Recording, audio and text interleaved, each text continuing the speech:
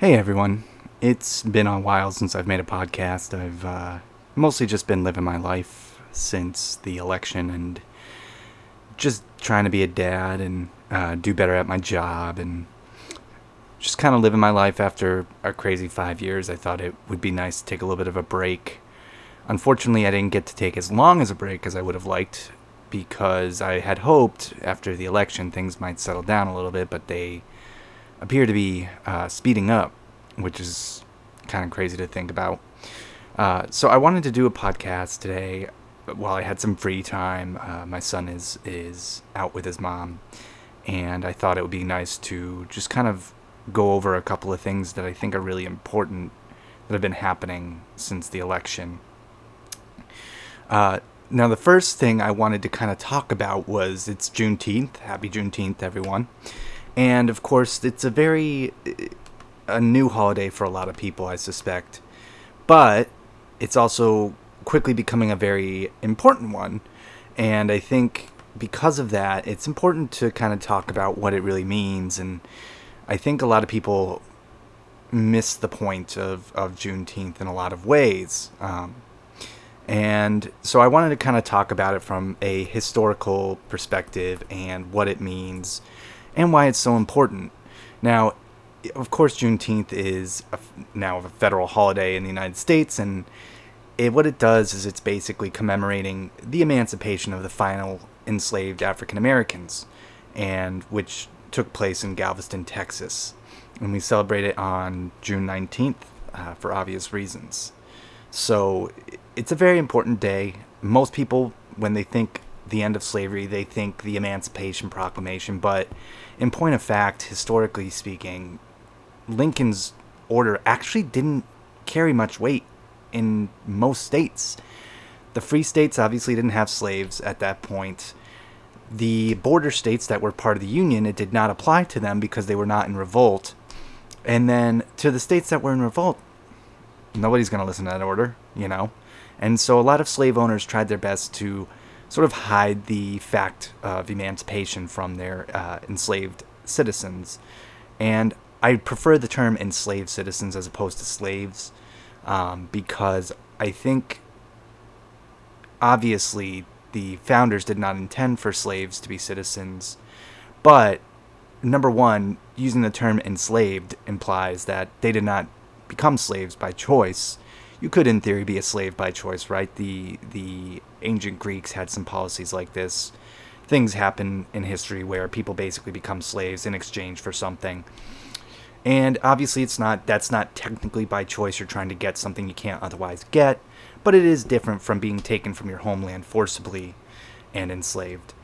And so I like the term enslaved because I think it signifies the fact that we forced African Americans into bondage. And I like to refer to enslaved African Americans as citizens. Of course, the Dred Scott decision being what it was, legally speaking, the enslaved population was not recognized as citizens as such.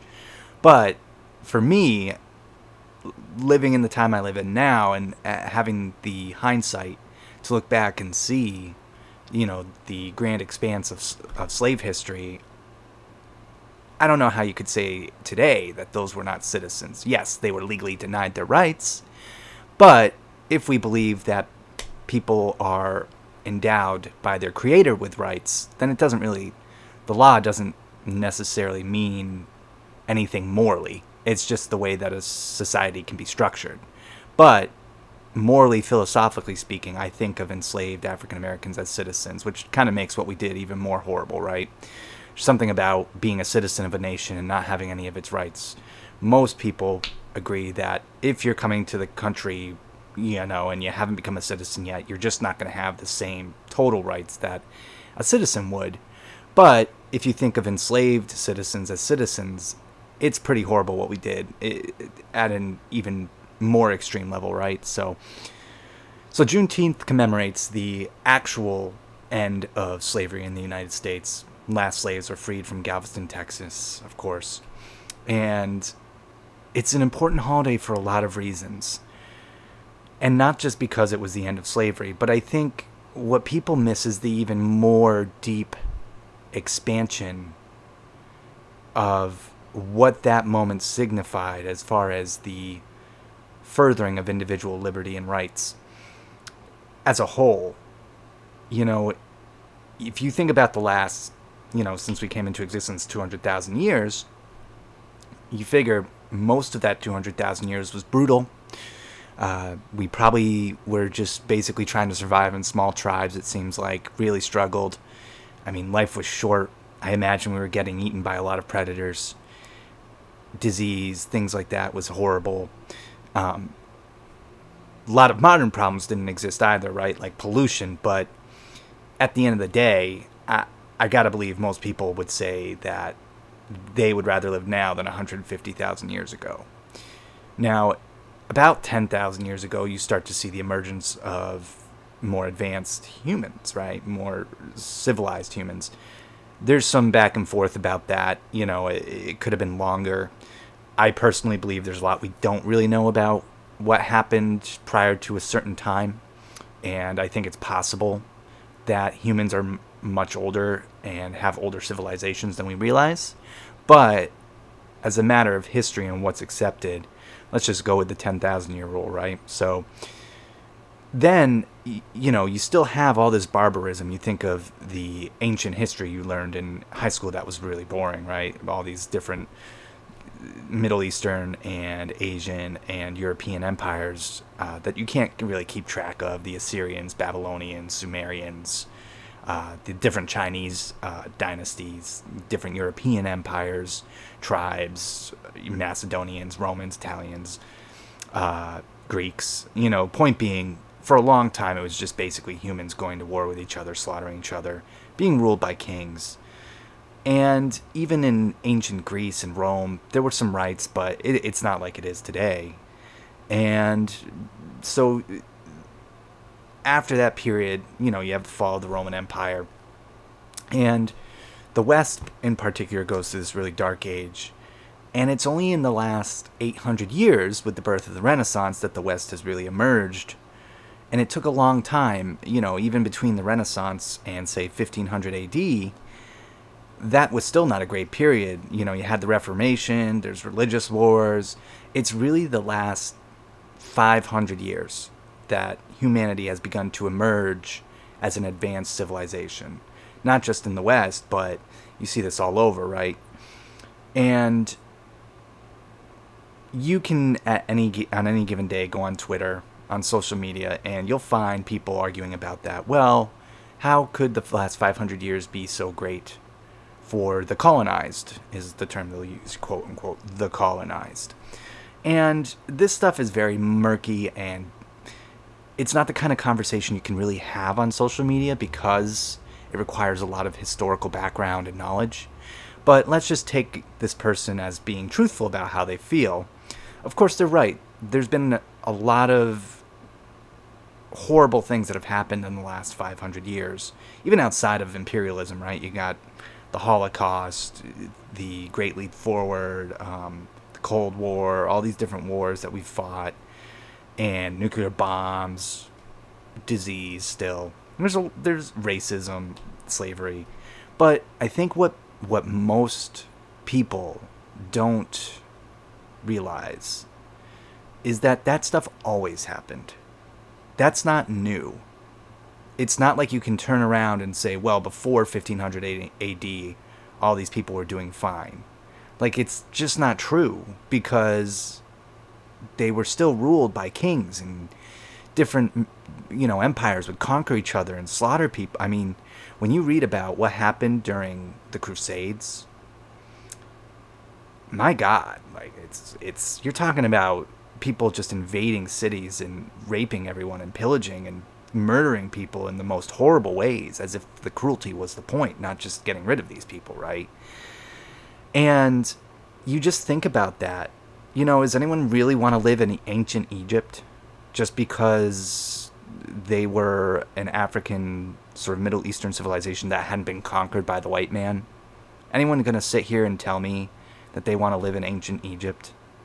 I mean, put aside the fact that was a very strict difficult society to live in, right? I mean, there were so many rules around religion and the gods, and boy, were the gods fickle beings.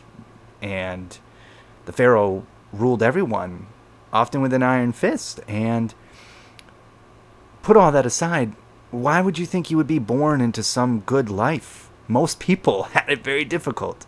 Are we really going to sit here and assume that we would be lucky enough to be born into some well-off, small, noble family that was part of that upper class? I mean, you're probably going to be born very poor and doing what everyone else tells you to do and not really having any freedom. So I think people don't think about that a lot, because it was so, once you get past 1500, as you go back in time, that history is not very well known to most people, you know? And so I just think people don't really think about that. What's different today is that we have the ability to critique our history and ourselves and to push for more freedom. You didn't get that opportunity before 1500. And I really think that's why Juneteenth is so important, is it fits in with this larger narrative of progress. It hasn't been a straight line, but Martin Luther King may be one of the, I don't know, he's got to be a top 5 American, I would think, right? He's on the Mount Rushmore.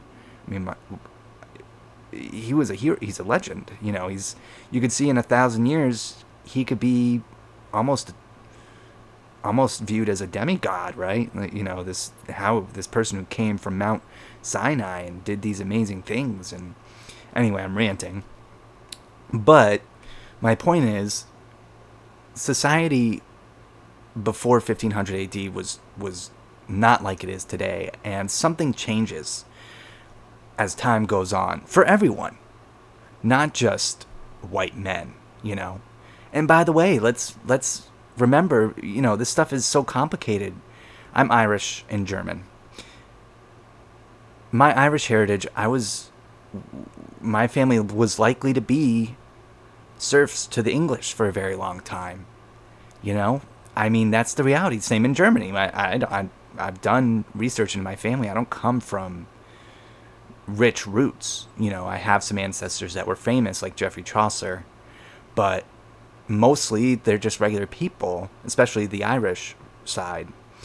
And those people, they weren't privileged. They didn't have any advantage over an African.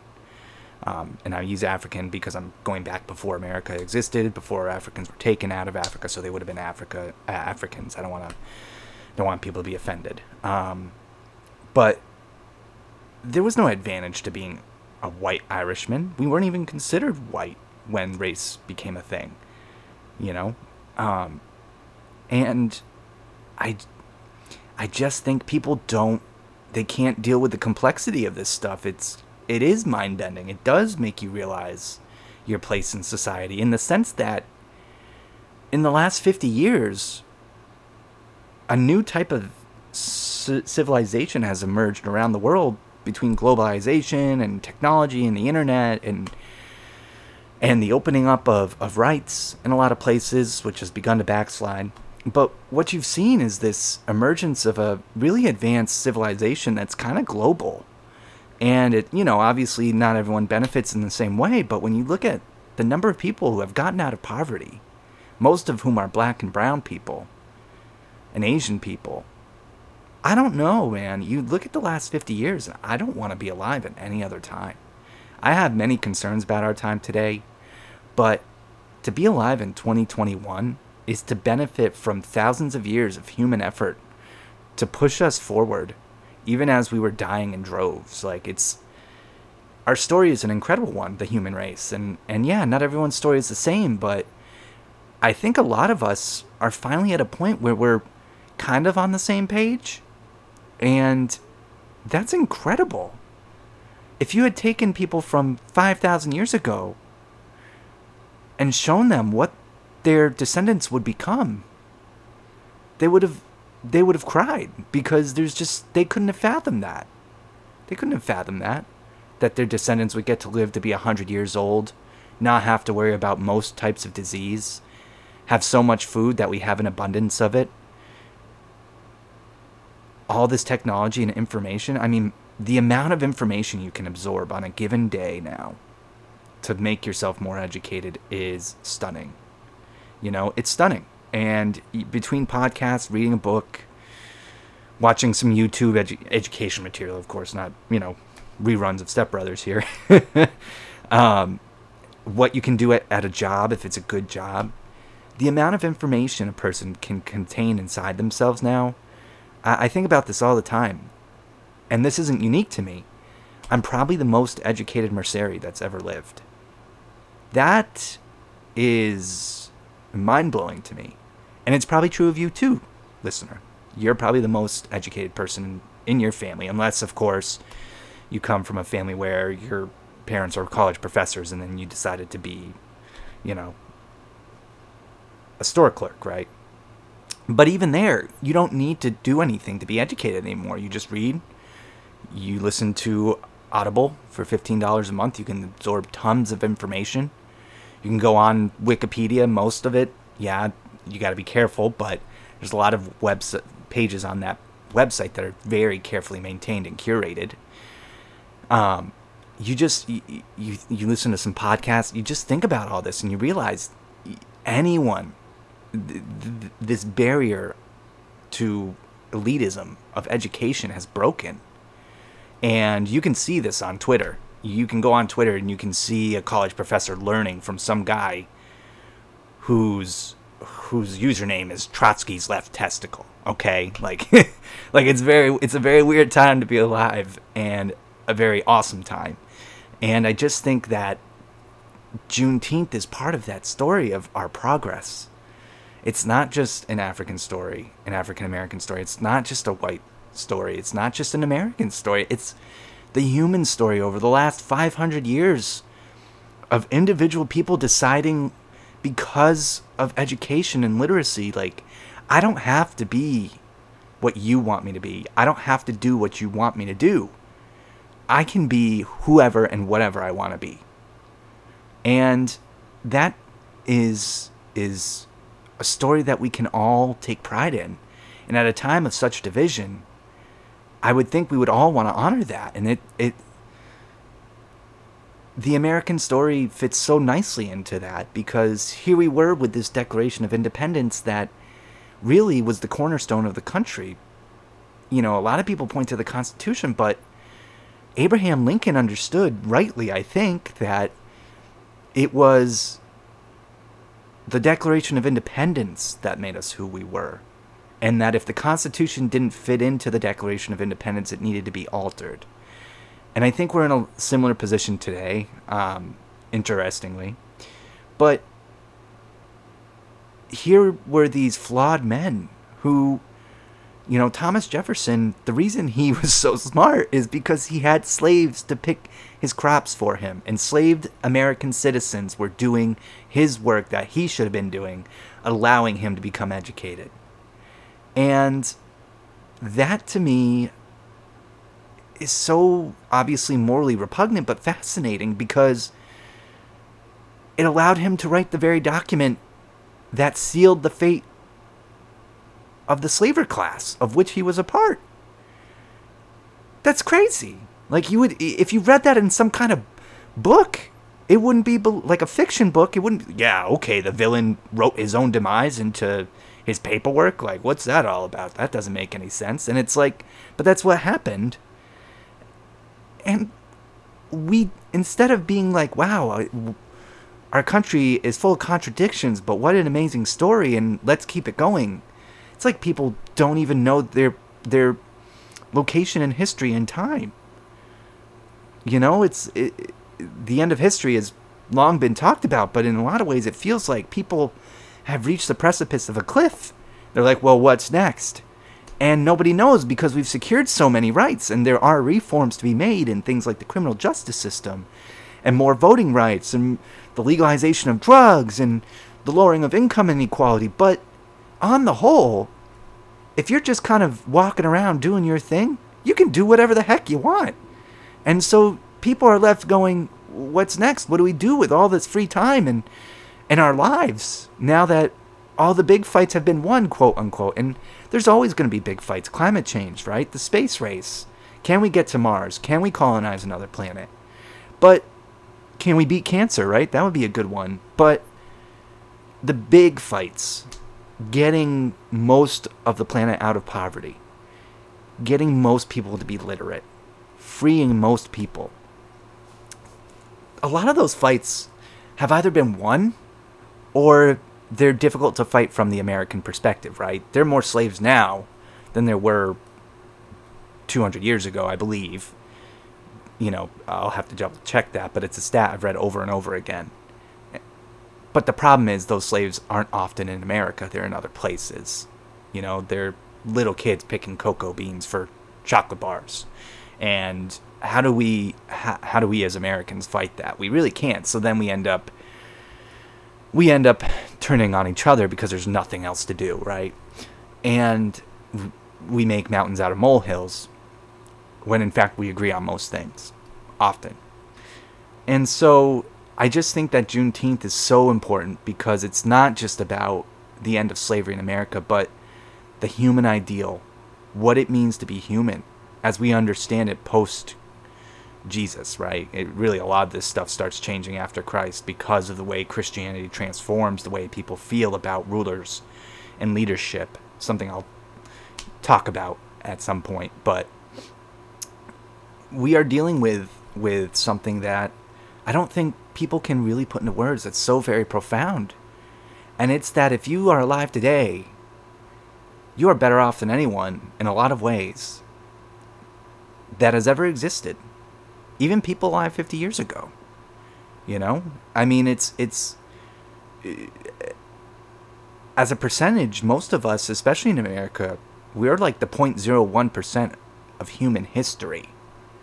A lot of us are probably richer than most kings were back in the day because accruing wealth was just so difficult if you were the leader of a small tribe or, you know what I mean? Like, yeah, you were in charge, but how much did you really have? Maybe you got to eat first? Meanwhile, I can go to a grocery store and buy as much food as I want as long as I have the money and eat like a king. So much so that Americans are suffering from this obesity crisis. Like, we're living like kings and we don't realize it. And I think it's because a lot of us don't know our history. Not just American history, but human history.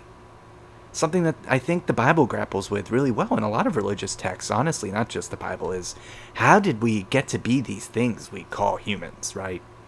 And how did we get these morals we have? And what does it mean to be conscious? To know that we know things, to think that we can think. It's really weird and hard to really grapple with. It kind of slips through your hand like sand the moment you kind of start to grasp it. And it's just an incredible thing, and that's why I think Juneteenth is so important. It's another way of telling our story, our human story that we've all gone through together. Most of us were probably descended from slaves or serfs at some point. I mean, Europe, feudalism, basically, unless you were a noble, almost all of us come from serfs and slaves. It's why we left Europe. And I don't think people realize that, you know? And so much of this is white people who are well-educated, middle-class, suburban, and they're rightfully upset about the history that our country has, and I understand that. I embrace it. But I'm not going to hate my country because of that, you know? Because the truth is I probably came from somewhere much worse. And that's just how I feel about it. I'll always want things to get better. But I'm not going to sit here and be like, we're uniquely evil, because I don't believe that. Stuff England did to people, the stuff China's doing now, stuff Russia did, no one's hands are clean. We have to understand that. And I think if we can understand that, we can move forward having an actual discussion about this stuff and how to teach it and how to grapple with it, while not hating ourselves and our country, okay? And I think Juneteenth can help that in a lot of ways, you know? So that's kind of my thing on Juneteenth, and just something funny about this. Conservatives. It's I don't even want to call them conservatives. They're not conservatives. They're radicals. Let's be honest. If you're part of the Republican establishment, you're a radical at this point. If you're conservative, you're probably not part of the Republican Party anymore. You're seeing this happen with people like Liz Cheney, Adam Kinzinger, Justin Amash, people who founded the Bulwark like Charlie Sykes, Mona Charen, Jim Swift, Sarah Longwell, Tim Miller, and The Dispatch is another good one. These are conservatives, but they have basically been rejected by the Republican Party because they reject Trump and Trumpism, because Trumpism is not actually conservative, it's radical. And so it's just funny because the Republicans are doing this thing where they don't have any policies other than fighting against things like wokeism and cancel culture. And I'm using quotes. I don't like those things. Like, I actually think they are problematic. But when I, before the election, had friends who were like, oh, you've come around, are you going to vote for Trump? There was no way I was voting for Trump. And the reason is because I knew, because I've been alive for long enough to see this happen multiple times, the backlash was going to go too far. And the Republicans were going to get weird about it. And that's exactly what's happened. And case in point, enters the immaculate, stunning Charlie Kirk. He is a young man, probably, I think he's younger than me, who was not instrumental, but was sort of came up through Trumpism during the 2016 election. If you ever seen Rick and Morty, the interdimensional cable episode, where one of the skits is called Little Bits, and all the characters eat food that's like really tiny, but their heads are massive and perfectly round. That's Charlie Kirk. He looks exactly like that. He's got an enormous head, perfectly round head. It's very weird. Doesn't really seem to know what to do with his hair, and he has this like pseudo intellectualism about him that sounds like he can talk, but there's nothing deep there when he talks. And so he always pivots to whatever he needs to say to like fight for the Trump cause, right? And so it was pretty great. I'm looking at this Raw Story article where the headline reads, "Far-right activist Charlie Kirk caught by ex-congressman in hilarious hypocrisy over Juneteenth." And so Justin Amash had had tweeted out something saying, a play in 4 acts, or whatever, something like that. And so it started with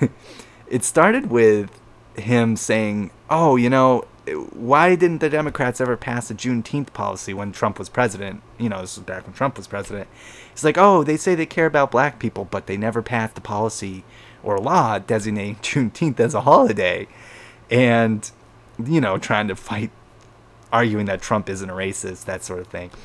And then it gets passed after Trump's out of office, and he says, this is divisive. We can't have 2 freedom days. July 4th is our Independence Day. This is bad.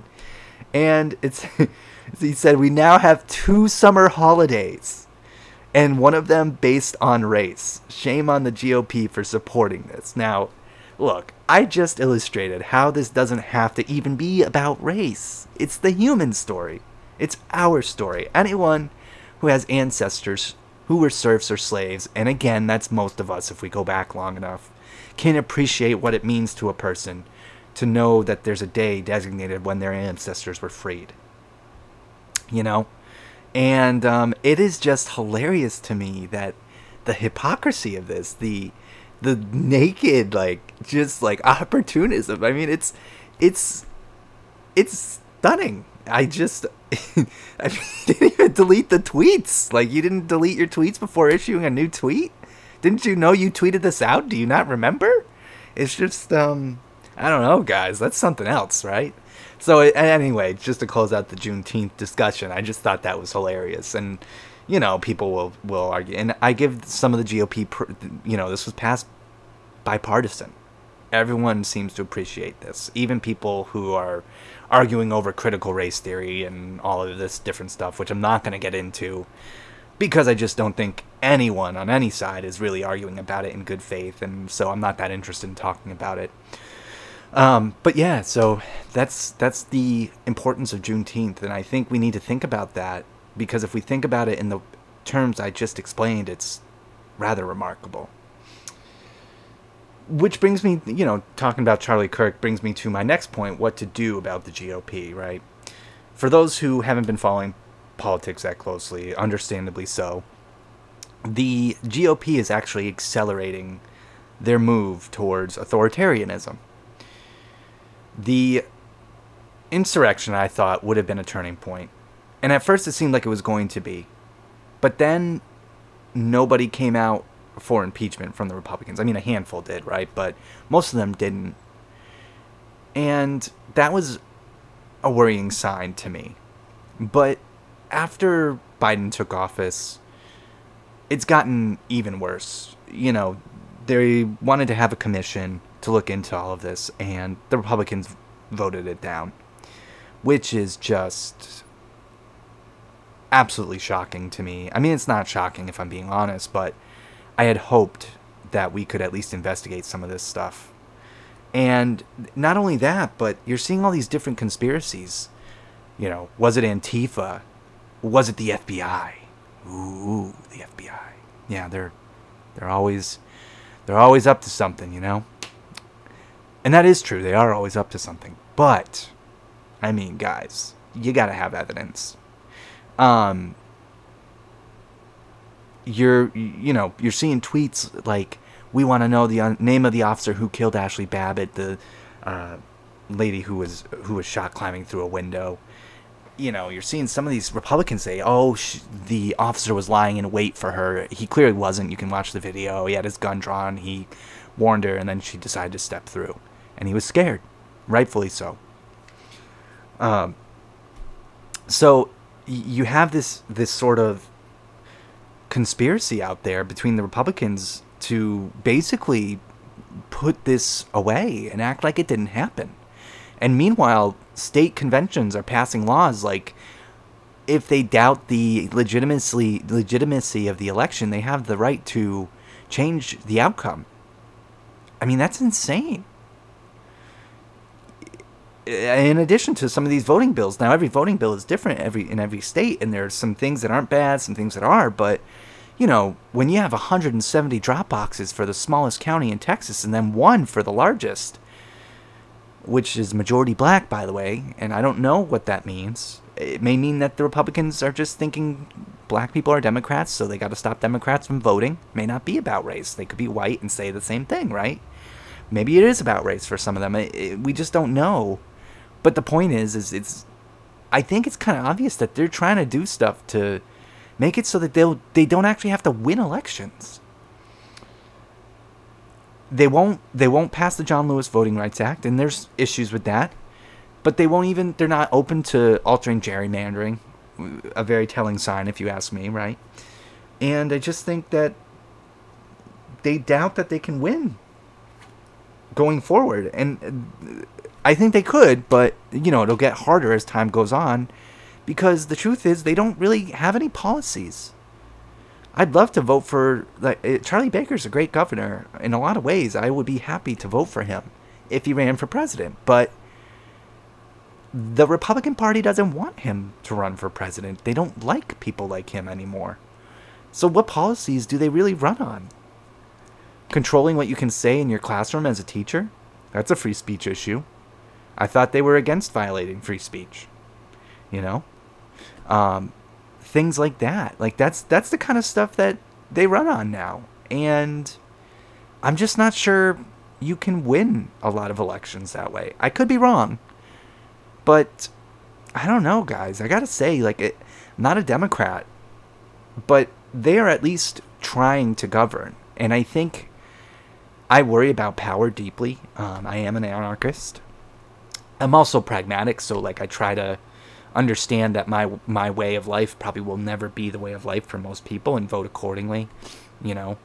I believe in voting, and I try to vote for whoever I think is going to run the country the best. So, looking at the Republicans, I don't know what we do about it, because if you've got 30% of the country that just doesn't want to work together What do you do about that? And that's, I'm going to get to the Democrats in a second, but you think about it, and Republicans, let's think about this, make a list here. They believe the election was stolen, some of them, right? They believe the insurrection was either legitimate or and justified, or it was an inside job to make Trump look worse than he is.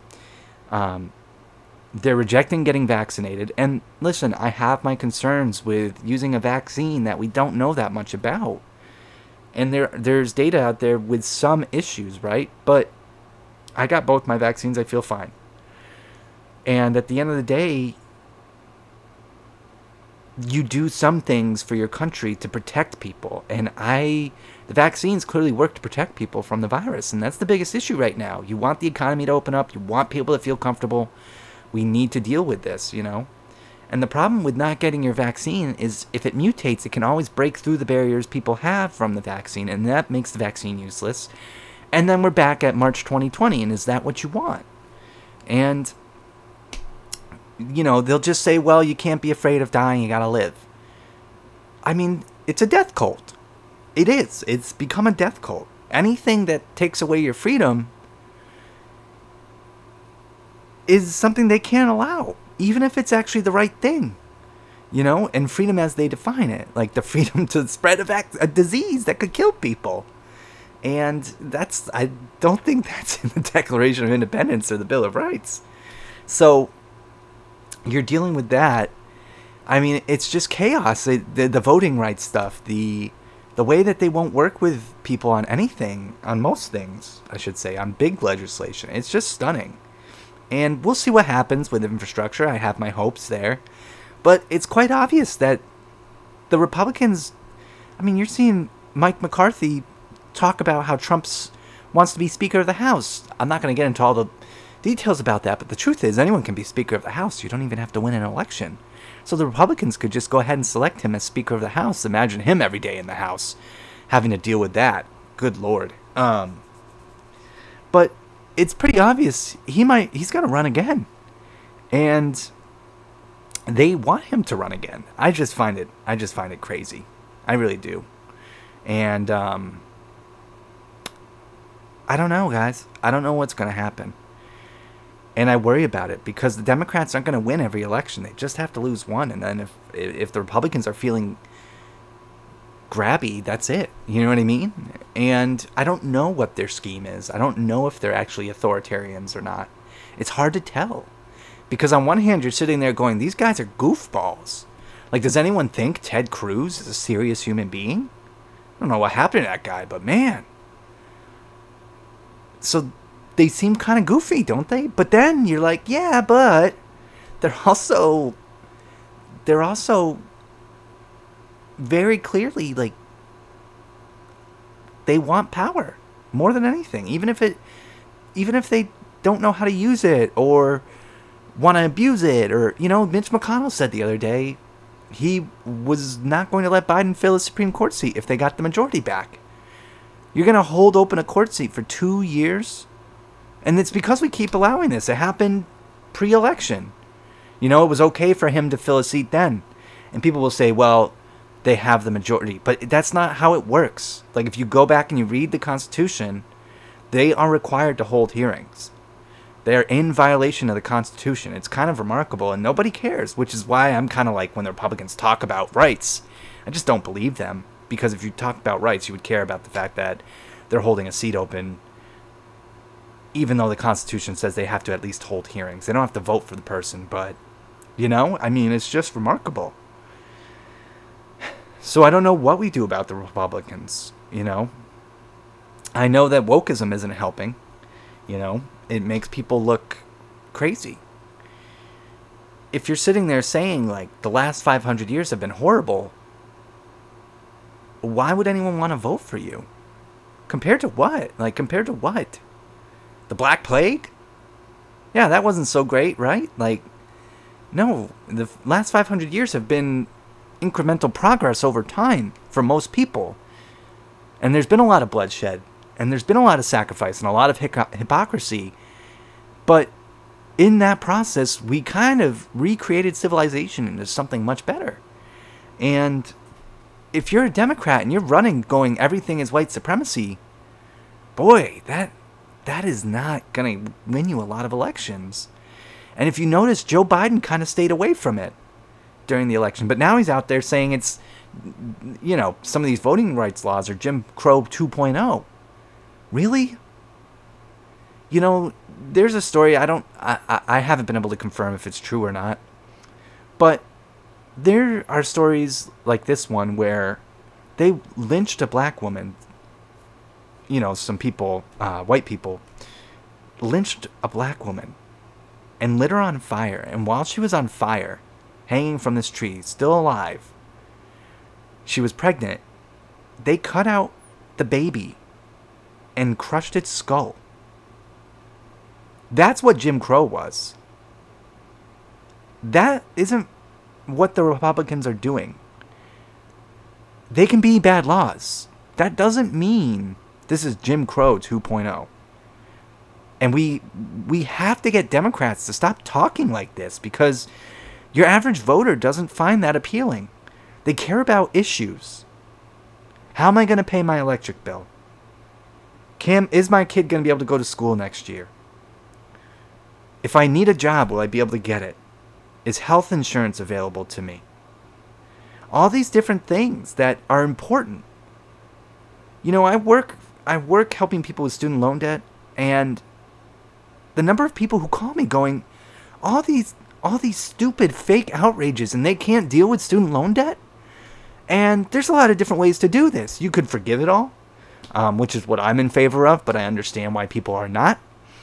You could restructure the system so payments are no interest and they're based on your budget, right? So you go over a budget with a counselor and they go, you have $100 free left over.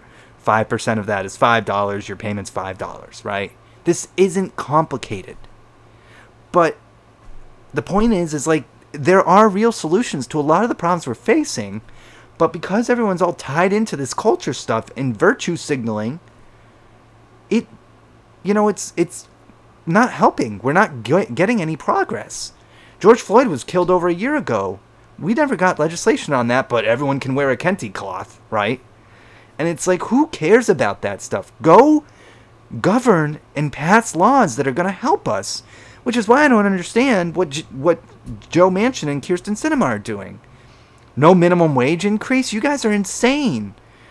15, I get why some people are against 15. Personally, I don't think it's an issue. But do something. You can't raise the minimum wage at all. It's crazy.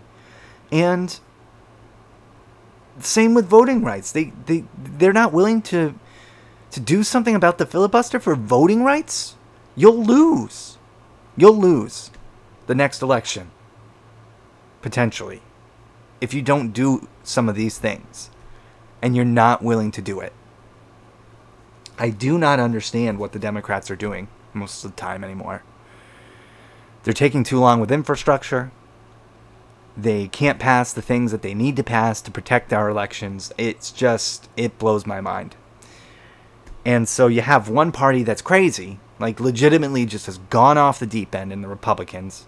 I mean, Johnson, the senator from Wisconsin, was out there saying he thought Biden could be, what was the word he used? Biden could be influenced by Putin right now because he seems soft on Putin. I mean, it's just so bizarre. They've gone off the deep end, And then you have another party that wants to govern, but is so corrupted by various issues, they can't. And don't get me wrong, the Republicans are incredibly corrupt. Look what they did during the pandemic. But, let's remember, both parties voted to give thousands of big companies breaks and money in PPP loans. Big companies that didn't need it. Jared Kushner got money. And Democrats voted for this law. But they couldn't do $2,000 checks instead of $1,400 checks. And that didn't really bother me one way or the other, but it was like, yes for corporations, no for people. And it's so reminiscent of the 2008 crisis, right? instead of Bernie Sanders wanted to pay companies to keep their employees hired during the pandemic. And basically we said, no, you're going to be on your own. Good luck navigating unemployment. We'll increase the pay, but it's a pretty tough system to get through. And that to me is like, speaks volumes of the Democrats, right? There's all kinds of solutions that are very far left, but also in a weird way conservative, that people would like. But Democrats can't seem to pass, either because they're not even aware of such ideas or because they're so tied into corporatism and meritocracy that they're just not willing to do anything that would jeopardize that. And I think about that all the time. George Packer had this great Atlantic article out this month about the four Americas and how, you know, you have the Freedom America, which is basically rose up under Reagan. You have Smart America, which came of age during Clinton and really believes in the meritocracy. You have Real America, which you see in people like Sarah Palin and Trump. And then you have Just America, which is sort of what we're seeing out of the Democrats right now. And these four kind of feed off of one another. And there's plenty of Americans that don't fit into any of those groups. Like me, I kind of take pieces from all of them in a way, but and other categories too. But the whole point being, there's these different Americas that fight each other, and it results in not being able to pass any kind of policies. And I just don't know what you do about all of that, because how do you get people to put down their weapon first? It's a classic Mexican standoff, right? If they disarm unilaterally, they're totally vulnerable. And I understand that fear, but what ends up happening is, through all of this, the people who run the country, they come from elite circles, and they all have their own views and beliefs, sure, but at the end of the day, they're all elites, and they don't want to give you a cut of what they feel they've earned. And they do. They think they earned it fair and square. And so what ends up happening is like the worst of both worlds, right? Like, you get these half-baked policies that don't actually work, like the student loan program. Like, great, it seemed like a good idea at the time, and then look what happens. Because rather than make it simple, because, again, why would an elite person want non-elites to have a simple way to move up the ladder? They like being on the top. You get these really archaic, bureaucratic, paperwork-filled systems that are impossible to navigate. And so that's really problematic. And that's where we're at. And it's slowing down the whole governing process. And in a lot of ways, that may not be bad, right? But then you get into territory where it's like, no, there are certain things that are happening. Joe Biden wants to label anarchists as domestic terrorists. And it's very careful, right? It says violent anarchists, but we all know that the long arm of the intelligence agencies, they don't think of violence the way your average citizen does. And they specifically use terms in the chart I saw, which was circulating on Twitter, and it says people who are opposed to capitalism and corporate globalism. And it's like, that... You don't have to be violent in your opposition to that. I'm a pacifist. Am I an enemy of the state because I feel that way? Like, I don't trust corporate globalism, and I feel uncomfortable at best with capitalism, and depending on what it's doing. And that, to me, that's the stuff that's always going to be on the table, right? The government will always find time to control people, but it'll never, ever pass laws that are worth helping all of us without us really pushing the issue. It's why I love people like AOC, because she's obviously a democratic socialist or whatever, which is I'm to her left, but she understands that the only legitimate use of state power, if we're going to have a state, and again, I'm not even convinced of that, but she understands that the state should be there to secure people's rights, not infringe upon them. That is it. The moment you cross that line, she has no interest in governing that way. And I think that's very revealing. And I'm hoping as time goes on and millennials and Gen Zers can get into office, I'm hoping some of that will come to the fore, because I think what we really need ultimately is a very far left coalition to ally itself with the libertarian movement. We basically agree on everything other than economics. And even on economics, there's plenty we can agree on. You know, we would probably agree not to tax poor people, right? So things like that. But you really need this third wave of people who are, they don't live within this two-party system. They think in a different way. And I think what you really need is a far left and a libertarian coalition. People think of libertarians as being on the right, but they're not.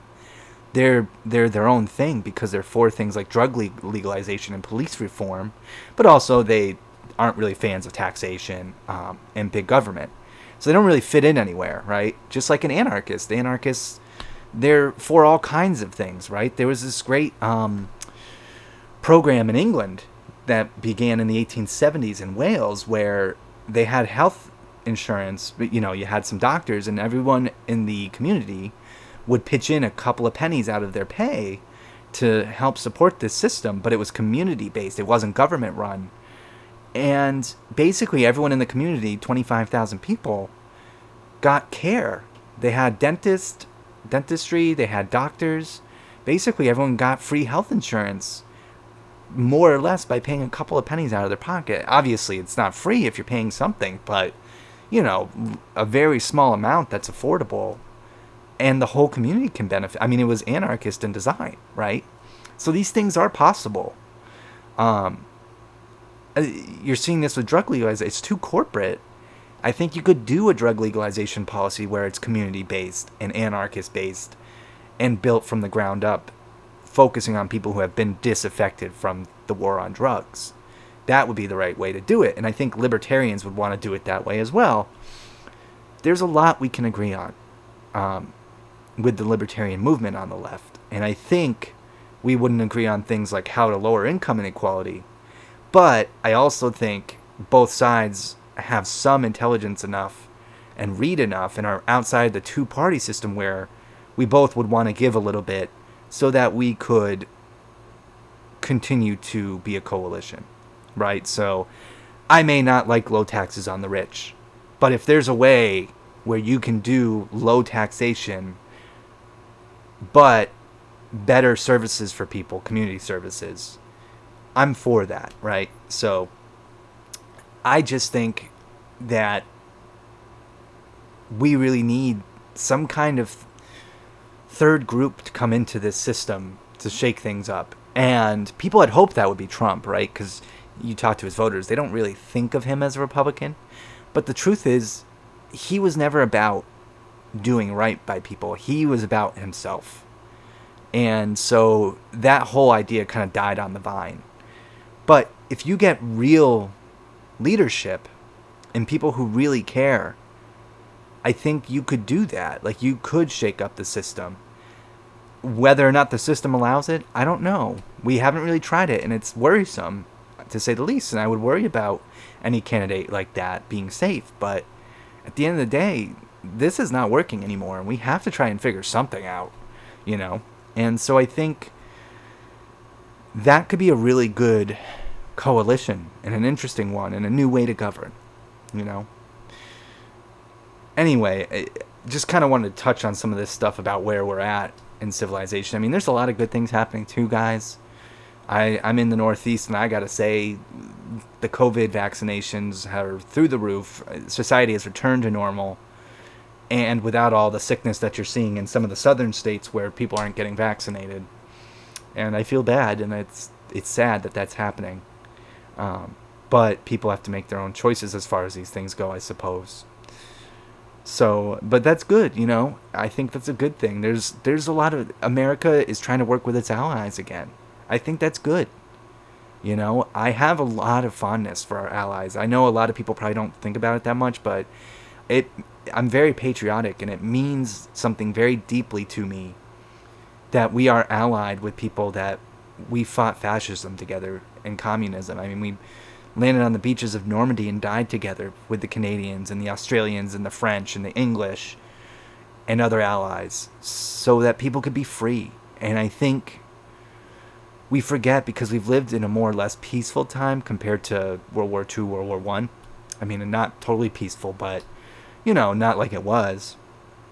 And we forget why we're friends with these people, But I haven't, and it really makes me emotional to see us getting along with our friends again, It's one of the things I give Joe Biden praise for, whatever you want to say about him.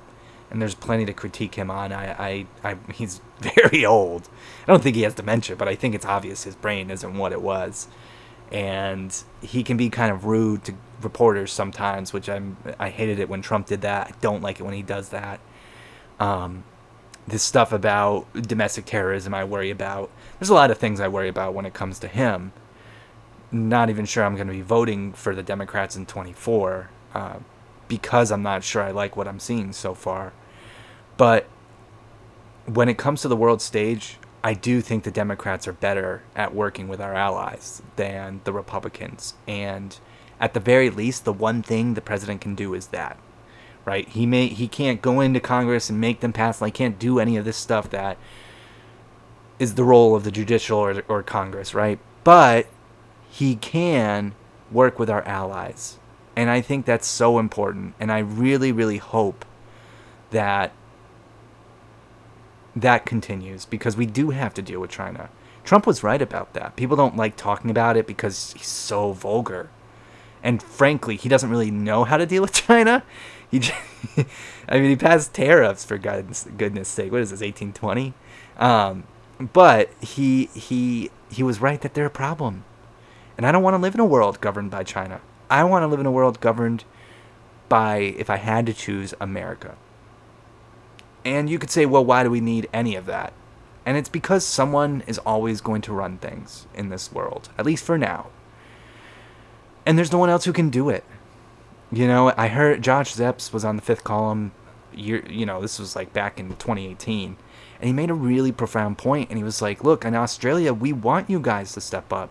We want you to be strong. Because who's going to protect us if China comes for us? We can't protect us. We're not big enough. The only country in the world that can fight back against a country like China is America. And so we need you guys to find a way to be more free and more open. And also to combat China. You got to figure it out. And I agree. But we're going to need our allies too. And I think it's so important to deal with them. I don't know what that looks like. I don't want a Cold War. I don't want violence.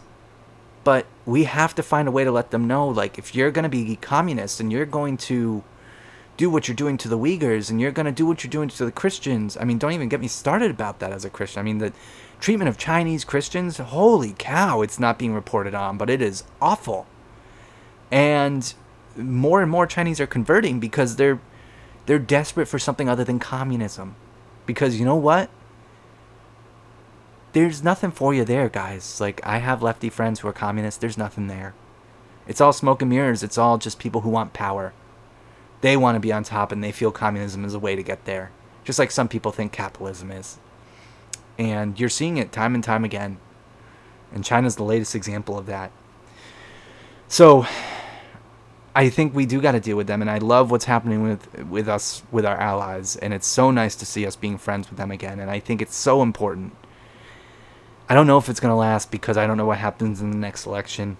And frankly, foreign policy is not my main concern right now, which is why, even though I like what the Democrats are doing, it's not enough to get me to vote for them again on foreign policy.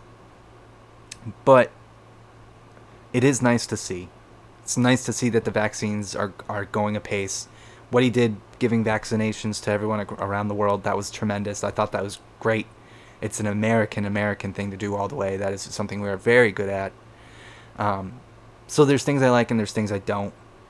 But I think, at the very least, it's nice not to have Trump be president. I mean, to know that I don't have to be 100% plugged in all the time. I can take breaks. I can go kick the soccer ball with my son and not be stressed out about what might be happening at the White House. it's definitely nice. Doesn't mean I haven't been keeping my eyes on it, but at the end of the day, having someone who actually believes in democracy versus an authoritarian in office is important. So, yeah. That concludes sort of the politics discussion here. I wanted to also talk about a couple of other things that are kind of on my mind culturally. The first is the Marvel shows that have been out. 3 of them have debuted: WandaVision, Falcon and Winter Soldier, and Loki now, which is going on episode 3. And it's stunning to me how good they are. I've always loved Marvel. I'm a total comic book nerd. But when you look at these shows, they're not like other things Marvel has created. Things started to get weird with Infinity War and Endgame, and even a couple movies before that, like Thor Ragnarok and Doctor Strange. But we're really in different territory now, very comic booky territory, if I do say so myself. And I love it. Like, I think it's great because of various reasons, but one of them is that they're really dealing a lot with mental health in these shows, in culture. WandaVision basically is about one of the sort of second-tier characters of the Infinity Saga, known as Wanda Maximoff, the Scarlet Witch. She's actually one of the most powerful characters in the comics, and literally has the ability to rewrite reality. And the show deals with her grappling with the death of her lover at the hands of Thanos. And it's just remarkable the way that they deal with grief and tragedy and heartbreak, and what it means to love someone. And I'm not going to give away too much, but Vision has this line in it where he says, "What is grief but love persevering?" And I think about that with my dad all the time. I miss him every day, and my grief reminds me of the love I had for him. And that's special to me. Love is the most potent, amazing force in the world. I'm not talking about, like, sitcom. I'm talking about that deep love where you would sacrifice for a person. And I'll never forget finding my dad on the floor of his bedroom that last night he was home. And I just could tell he couldn't get up. He was so weak. And I just knew he was dying. And I remember helping him up, holding him up so he could pee, which, was very awkward for me. And just realizing I would do anything for this man, even though he hadn't been in my life for so long. I loved him. He was the man that held me first and created me, and I love life, and I wouldn't be here if not for him and my mom. And so for them to create me and allow me to exist and bring me into this crazy, crazy story of the human race, and to enjoy all this, even the bad parts, like it's such a blessing, and I'm so grateful to him. And WandaVision really captures this feeling, and it's just remarkable. And then it also captures sort of American cultural television as it goes through different eras. With Falcon and Winter Soldier, it's more of like an action thriller, and it's really about coming to terms with who you are and who you're meant to be, and not letting your past define you. And the way that the characters deal with that is remarkable. And I use that word a lot, remarkable. It's like always at the top of my brain. But it is. It's an awesome story that they tell in this, and dealing with America's sins, but not letting that define us, and being proud despite the sins, and dealing with our demons. I think it's really great. And of course, Loki, which is the weirdest of all the shows, is about Loki trying to grapple with, is he a villain or not? Who am I? Do I want to be good or bad? I've never really thought about it. And it goes back to that Thor line in Ragnarok where he says, you'll always be the god of mischief, but you could be more. And Loki deals with that a lot. And it's kind of like a buddy cop mystery show. And they all are different genres, but they all deal with that sort of, who am I? What was I put here for? How do I deal with these things that come naturally in life? And it's it's really profound to me because Marvel doesn't, you know, they haven't been doing a lot of that in the Infinity Saga. Spider-Man was one of those ones where people love Spider-Man because he really grapples with that a lot. Um, and I think there are other movies that do it a little bit, but this is really, they've really gone full tilt into this, and it's been great. I think they're killing it. And it's just fascinating and fun and a great time to be a comic book fan. And that's to say nothing of the other shows that are out there. I mean, the animated comic book Invincible on Amazon Prime. You want an emotional roller coaster that you can't stop watching? It's there aren't words for me to describe that show. It is a remarkable, stunning, beautiful, creative, in-depth analysis of sort of what is a superhero and what happens when superheroes fail or lie to us, you know? And The Boys does this a little bit too, but the Boys is more like superheroes suck and we shouldn't idolize them. The Invincible comic is more of a superheroes are gray, right? It's not one or the other. And I think they all do such a great job of this. And it's just an awesome time to be a fan of things like sci-fi or fantasy or comics. It really is. And I just can't recommend these Marvel shows enough, and I love talking about them with people. It's great. All right, to close out the pod, I just have 3 recommendations. The first is a television show. I'll then recommend a book, and then a podcast. And so my first recommendation is for television, and I would really recommend that you get out there and see Mayor of Easttown. It is phenomenal, and there's this J.D. Vance wrote a book called Hillbilly Elegy, which is like supposed to be about what it's like to be white trash or white working class or whatever. And that's not, I've watched the movie based on the book. It's not terrible, but that wasn't my experience growing up as a working class white person. For me, I really can't recommend Mayor of Easttown enough because I think that show really gets at the heart of what it means to be white working class or just working class in general, really, frankly. To be white working class in this country. And I think people should watch it and understand, like, this is what some of us are going through and why people aren't afraid to blow the country up. Because when you watch this show and you realize a lot of these families have nothing, and there's really no reason for them to be tied into the patriotic narrative of fighting for a country and keeping it going and all that. Because what do they have to show for it? A son who overdosed, another one that's in jail, no job. You know what I mean? A infrastructure that's crumbling, a town with bad education systems. I get it. I do. I'll always be opposed to Trump, but I really try not to hate his voters because I do understand it. I lived in those circles, and it is unpleasant, to say the least. I still do live in that circle. So Mayor of Easttown was great. Kate Winslet in it is superb, phenomenal. Just a queen, amazing. I can't recommend it enough. The book recommendation is Martin Gurry, Revolt of the Public. I loved this book. It's deep, it's thick, it has a lot going on in it. But the basic premise is, the onset of the internet and sort of the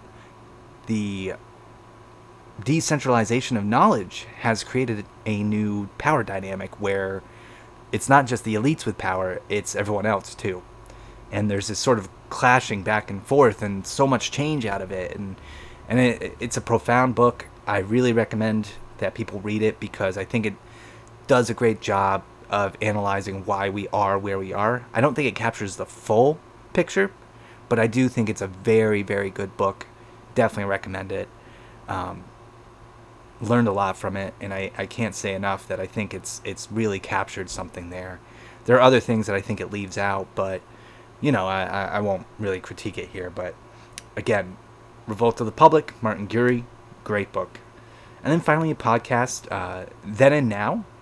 Then and Now is a history podcast, and it's headed by Heather Cox Richardson and Joanne Freeman, two historians who are brilliant. They, I think more people need to listen to historians, because historians have such a knowledge of the past, of what history means and what we should take away from it. And they don't always agree with each other, but I think if more people studied history, they would understand more about the present, and why, although things could be going better, they could be a lot worse too. And how oftentimes what we think we're seeing, we actually are getting wrong. So, yeah. Then and Now, Heather Cox Richardson, Joanne Freeman. It's brilliant. They're two historians I'm very, very fond of. Joanne Freeman, of course, is she's legendary. Heather Cox Richardson has an amazing newsletter that she puts out daily on Substack. It's a really great podcast if you want to kind of figure out what's going on. Their most recent episode was about critical race theory, and it was way, way, way better than anything you're going to find being talked about on the news or a political podcast or any of that, because it's looking at it from a historical perspective. So, yeah. So that concludes the podcast. I'm going to try to make this more regular again. I enjoy doing it. I would really like to get some more components put together so I can have guests or co-hosts. So it would be nice to be able to do that, because, me talking the whole time is kind of boring. I really would like to have some debate back and forth, and different people bring different things to the table. But for now, thank you for listening, and I'll be back.